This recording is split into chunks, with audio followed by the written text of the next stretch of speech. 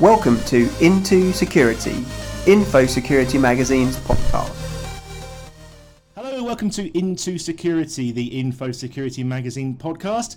My name's Dan Raywood, I'm the deputy editor of Infosecurity magazine, and today, well, not quite flying solo, but unfortunately Michael Hill is ill and cannot join us, so we are joined by, well, our first ever guest speaker, I should say, guest host. Welcome, editorial director Eleanor Dalloway. Hi, thanks Dan. And I just want to start by doing a huge get well shout out to Michael, who sadly can't be here today. So get well soon, Michael. I feel a bit like Holly Willoughby on I'm a Celebrity when Ant was out for a season and Holly had to step in. So yes, I'm Holly Willoughby today. So thanks for having me. And what we're going to do today, because it's our 10th edition podcast, and as we're going into Christmas, we want to do something a little bit different and a little bit special. So I'm going to go back to my editor roots and be an interviewer today. And our very own Dan Raywood is in the hot seat to answer some of the questions I've got, mainly looking back at 2019 in review, but also looking forward at 2020. So are you game, Dan? Oh, absolutely. Yes, I think it's been an interesting year overall, and I'll get to your question, just sort of quick summarise. It's hard to pick out a lot of trends, and actually I did run an article this week it was published on the 11th of December, called Top 10 Things We Learned in 2019. This was a bit of a brain dump for me of just things I think that changed the industry. So, maybe let's kick off your questions then and see if they come up. Okay, let's see if they come up, and then anything we miss you can fill in at the end. So, firstly, from a journalist perspective, because it's quite rare that we actually get the chance to ask the journalists, the writers of the industry, the questions. How do you think that 2019 compared on a newsworthiness scale to 2018? Did we have more to write about, less? Was it more interesting? I think there was probably more. I'll echo some of the things I've heard in some other podcasts where it's been more of a hard news year. We've heard a lot more about state-sponsored hacking, I think. We've heard a lot more about surveillance, about one of the things I picked out in this article it didn't actually make the final cut, was about ransomware. And the reason why I put ransomware, we've seen cities be ransomwared now, entire cities kind of be targeted, or not. Well, we don't know if they are targeted. They certainly getting taken down by one service, for example. It seems to be the case like Baltimore, and another case was Johannesburg. Entire cities getting hit. So I think there's been that side of it. There's been also another thing we picked out was GDPR fines. We spent the end of 2018 waiting for first enforcement notices about GDPR, and it took until July 2019, so a year and 2 months or whatever, before we got the first intent to fine from the Information Commissioner's Office. So in a way, we're sort of sitting around waiting for bad news. So I think, to sort of answer the question, it's a case of, it's hard to pick out overall trends, but I think there has been some real key stories which have been pretty hard hitting. So overall, I think it's been quite a busy year and a lot of hard news. And what's been the most interesting story that you've picked up in 2019? Something a bit different.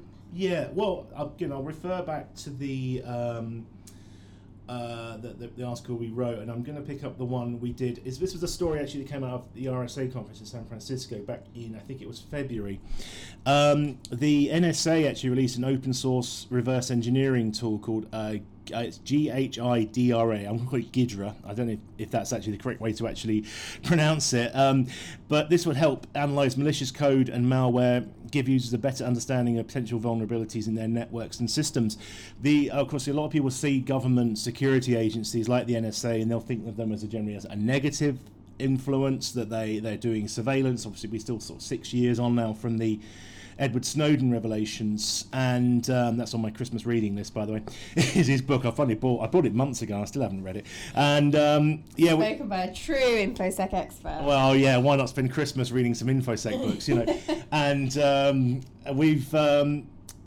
the NSA actually kind of went very public this year and actually provided something to the security community. Again, this reverse engineering tool. So I thought that was a real kind of game changer, actually, because we have a lot of conversations about open source code being, having a lot of problems with it, but at the same time we talk to a lot of vendors who say we're going to open source this, put it in GitHub and things like that, And actually for the NSA to do it, I thought was a real sort of interesting step for them.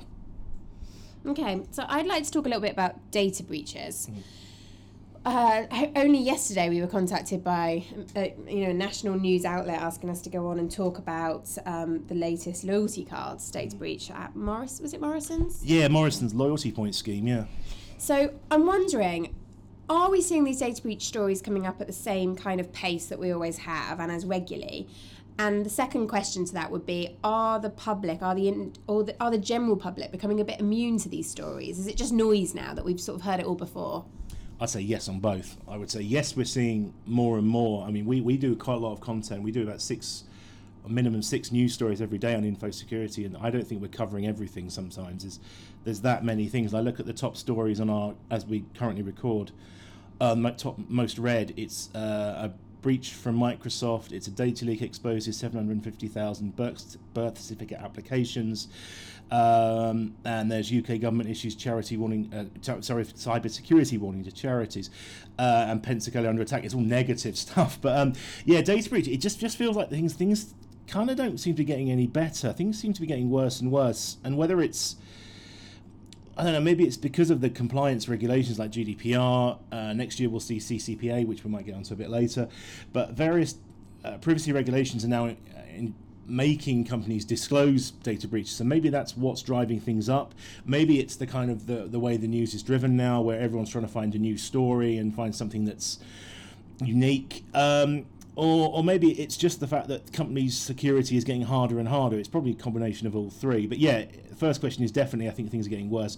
The second question, I definitely think people are getting kind of blasé about this. Fatigue has definitely set in. I think people would... I don't know if we have the issue so much in the UK where a company will offer like data monitoring and they're like, we're really sorry, here's 12 months of credit agency coverage, and it's like, is that really enough? We still not getting over these breaches. So I wonder how much the companies actually do care about this, but also how much are they taking the effort to actually do better security with the customer in mind, because sometimes it's all a bit like, it happens and then no one's really thinking about it anymore. So as someone that's far more educated than the public about these things, what data breach story would make your ears perk up and you start to worry and think, actually, this is really serious? Well, the one that I put into second as our top 10 things we learned was about Capital One's breach, which was, I can't remember the exact date, I think it was around about June or July this year. Now, Capital One, obviously a big financial services player, big in the credit card space, and some might think, well, yeah, okay, it's a pain, replace the credit cards. But this was actually another breach of AWS by a rogue insider, and it is one of these stories that ran and ran and ran because so many things happened. They found out the person who did it was a former employee who had kind of gone rogue. They ended up, being charged. There was all various claims about that person. Staff departures, I think there were some security staff and C-level people who left. But that would what make me interesting is how did it happen? If it was just the days of when lost USB sticks, I don't think are with us anymore. We don't see those anymore. I don't think people don't use USBs so much. It's things like cloud services being broken, which we believe to be sort of pretty impenetrable, but actually the hackers are getting into these things now because of password use, which is very similar to the Morrison story. Okay, this year you wrote your second edition of the State of Cybersecurity report, which was a huge success, so well done on that. I think AI was the top trend, is that right? Is that the top finding? It was top for the future, yeah, the top for the future. The top one for overall for the current was... you think I've presented this enough times I should remember this. Technology troubles, sorry, that was it. You think I've been reading this for 6 months. It was technology troubles and configuration and sort of detection problems. Okay, so on the AI trend, because everybody likes talking about it, what were the key findings around that then? Talk us in a little bit more detail about what came up around that. So the issues with AI have been, actually, the reason it came out as a trend have actually been quite mixed, because some people were very positive, some were very negative. I kind of rolled them all into sort of the same trend because it's something that people are talking about. Automation, and some people have raised this with me when I've actually presented this, is that it's quite a varied term because you're tying in AI and machine learning, which are two quite related things, but also some people kind of get a bit headstrong saying they're different, and so you can't please everybody. But I think the thing is that we're talking about it buys into the staff shortage idea, where there's not enough people to do all the work, where we're seeing so many alerts come in that people lose track and can't keep up with all the various alerts that are being raised by the various technologies. So you need to start actually getting automating things like alerts to deal with the alerts, basically.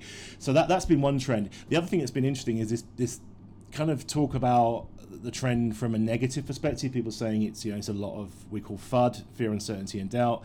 One of the interesting conversations I had was with a CISO, a very large publishing group in central London, and he was kind of like the first CISO they'd had, so he was almost building it from the ground up, and he was saying, we're really into like machine learning, which made me wonder if this is something that a new company, so you think sort of the top new companies can build into, while now criticising anyone, I'd say more of a legacy company, let's say a bank, for example, who have probably had a security team since the 1990s, how much can they adopt it into their technology? So that's where the trend was very much from a mixed perspective, but it's about enabling people to work more efficiently, to kind of complete more tasks, and also to actually get a hold of a trend that everyone seems to be talking about. Okay, and do you want to talk us through a few more of your findings from that report that you thought were particularly poignant or interesting? Testing you again. Testing my memory. It's been I've been presenting this now for quite a few months, and it's available on the website, but you can watch my various talks on YouTube from some of the conferences like SteelCon and B-Sides Belfast, where you can watch me trying to run through a lot of data in about 40 minutes. I'll run through the top 5 trends actually as they were. The number one I said was technology problems. The second one I recall was human factor. This took in a lot of issues around things like upskilling staff, obviously the staff shortage, training, certifications, the whole concept of the human being the weakest link. The third finding, this was in order of percentages of how many people actually cited it from our sample of 60 interviews that we did. The third one was around compliance, which was actually very interesting, because when I started doing the research, compliance wasn't being cited at all. The people we were talking to were kind of some like CEOs, CISOs, a lot of practitioners and company leaders and stuff like that. So compliance in 2018 came out top, and the reason I believe that is because we were doing the research in the run-up to the GDPR compliance deadline, and so this year it wasn't so hot, but it did kind of come back round again and came in third. The fourth one, you're going to test me now, was on the concept. No, fifth was AI.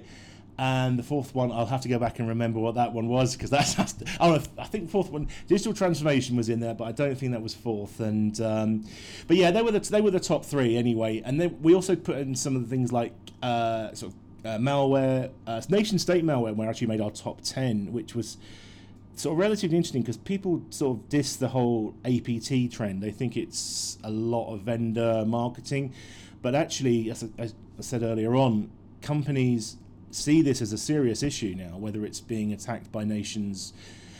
Just this morning we published a story about the Lazarus group, which seems to be pretty active, and there's all the stuff like Fancy Bear and all these APT crews, which we've learned so much about. They seem to be really, really active. So that was in the top 10 as well. And yeah, it was a really positive experience to do all this and then repeat it back. And yeah, it will come back to me what the fourth trend was before we finish this. Well, very good, very good. So let's get a little bit cliched and have a little talk about what we've got what we're predicting for 2020. Firstly, how full of your inbox is 2020 predictions?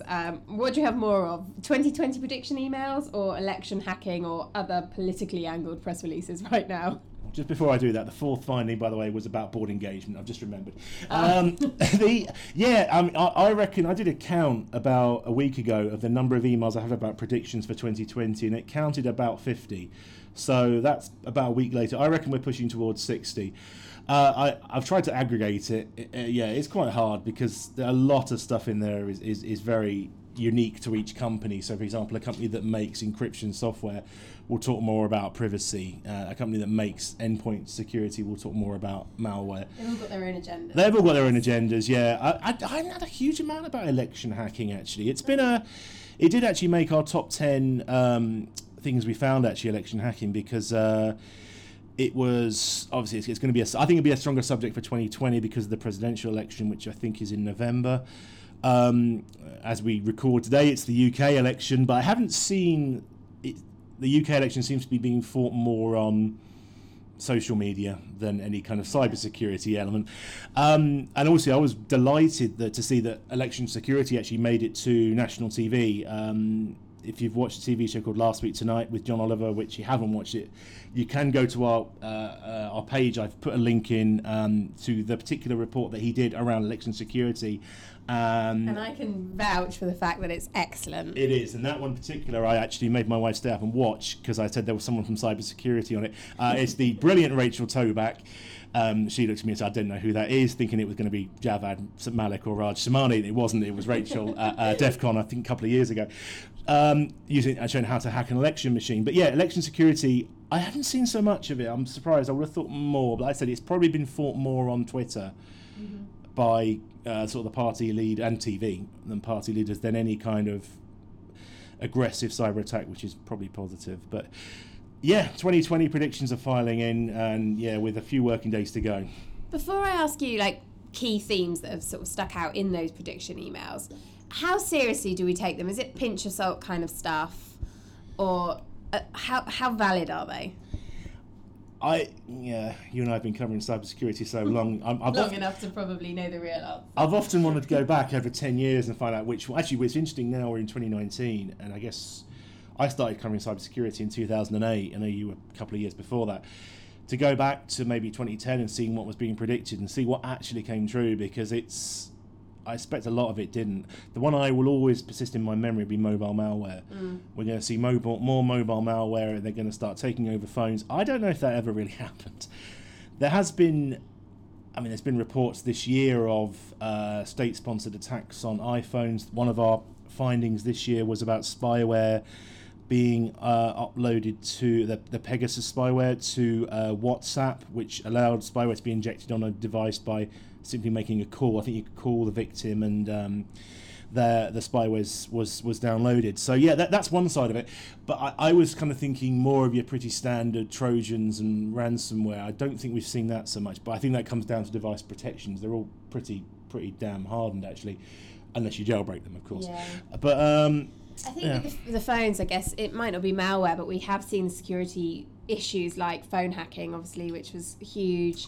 I think phones as well are used more as like phishing or a means of attaining people's details, phishing for information, rather than the malware prediction. Yeah, and the phone hacking was very much about entering voicemails, wasn't it? Really, it was like sort of journalists trying to, some journalists, not ours, and trying to get into the.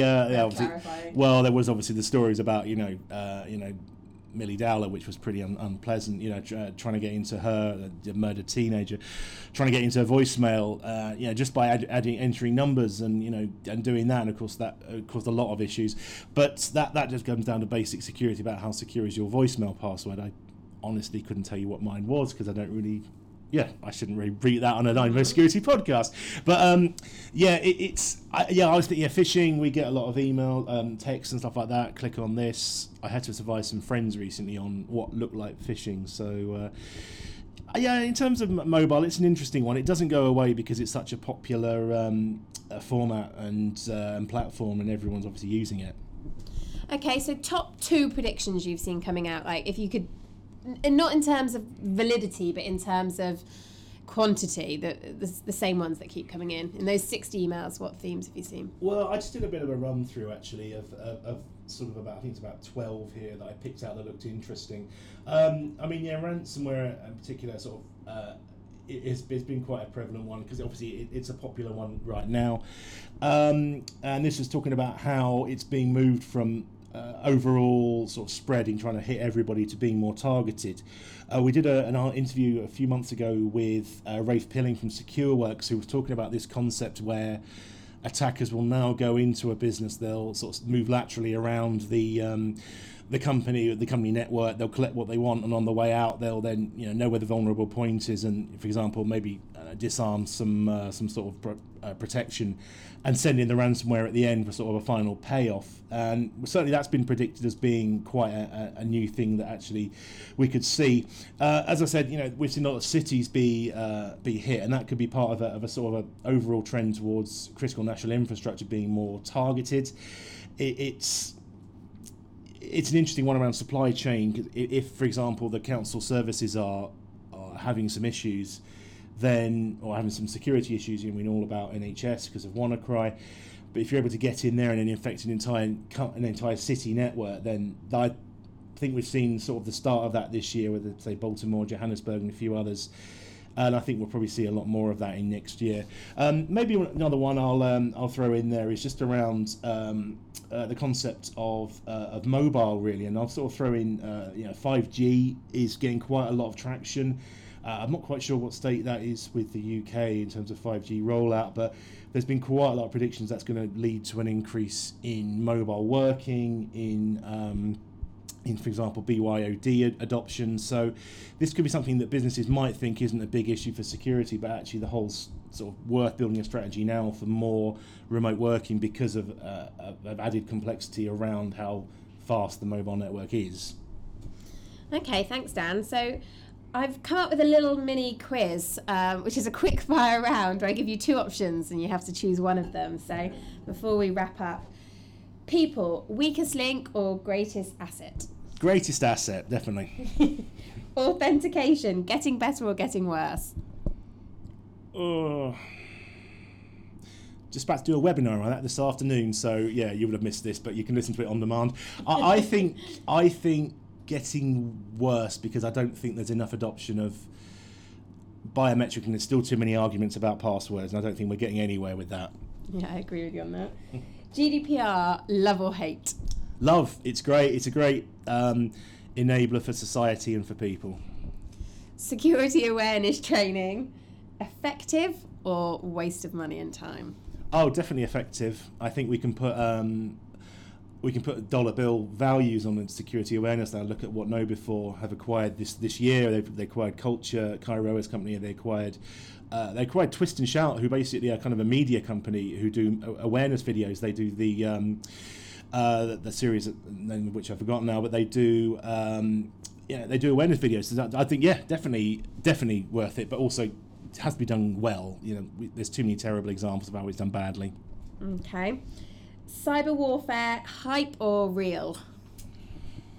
I think, unfortunately, it's real. I think warfare suggests that there's attacks on both sides, and we could go down a rabbit hole here of attribution and hacking back. But we're certainly seeing surveillance, and we certainly see aggressive, I'll say attacks, but certainly aggressive actions by certain nations. And NCSC have named like the top 5 nations. I won't repeat them here because you probably don't think of them at the top of your head.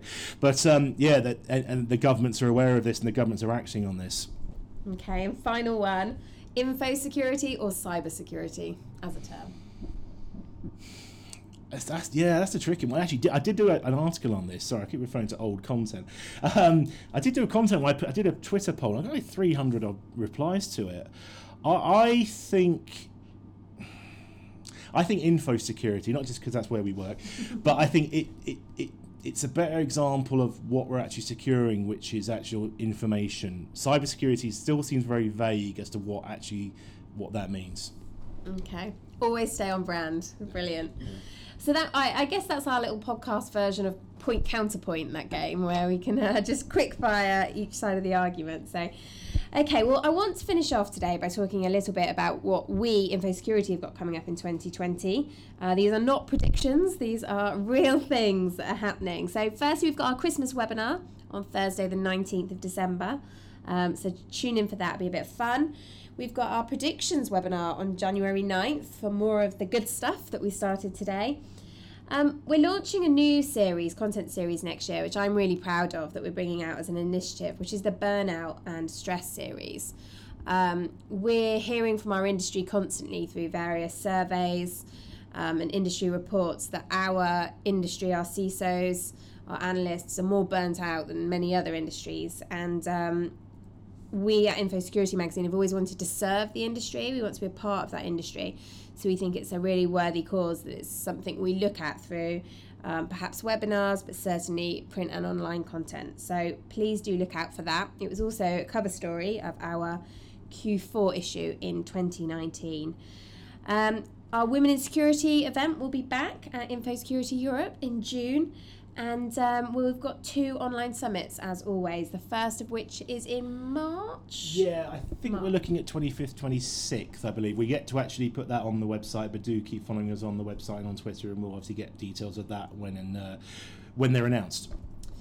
Brilliant. So obviously on top of that, we've got all of our usual content. We're just producing more content than ever before. News, features, webinars, podcasts. So a big well done to Dan and Michael for the launch of this podcast this year. 10 episodes in, and it gets more popular all the time. So thank you very much for listening to our podcast. And I want to take this opportunity as well to say a big thank you to our readers for sticking by us. We get more readers all the time, and this community truly is huge.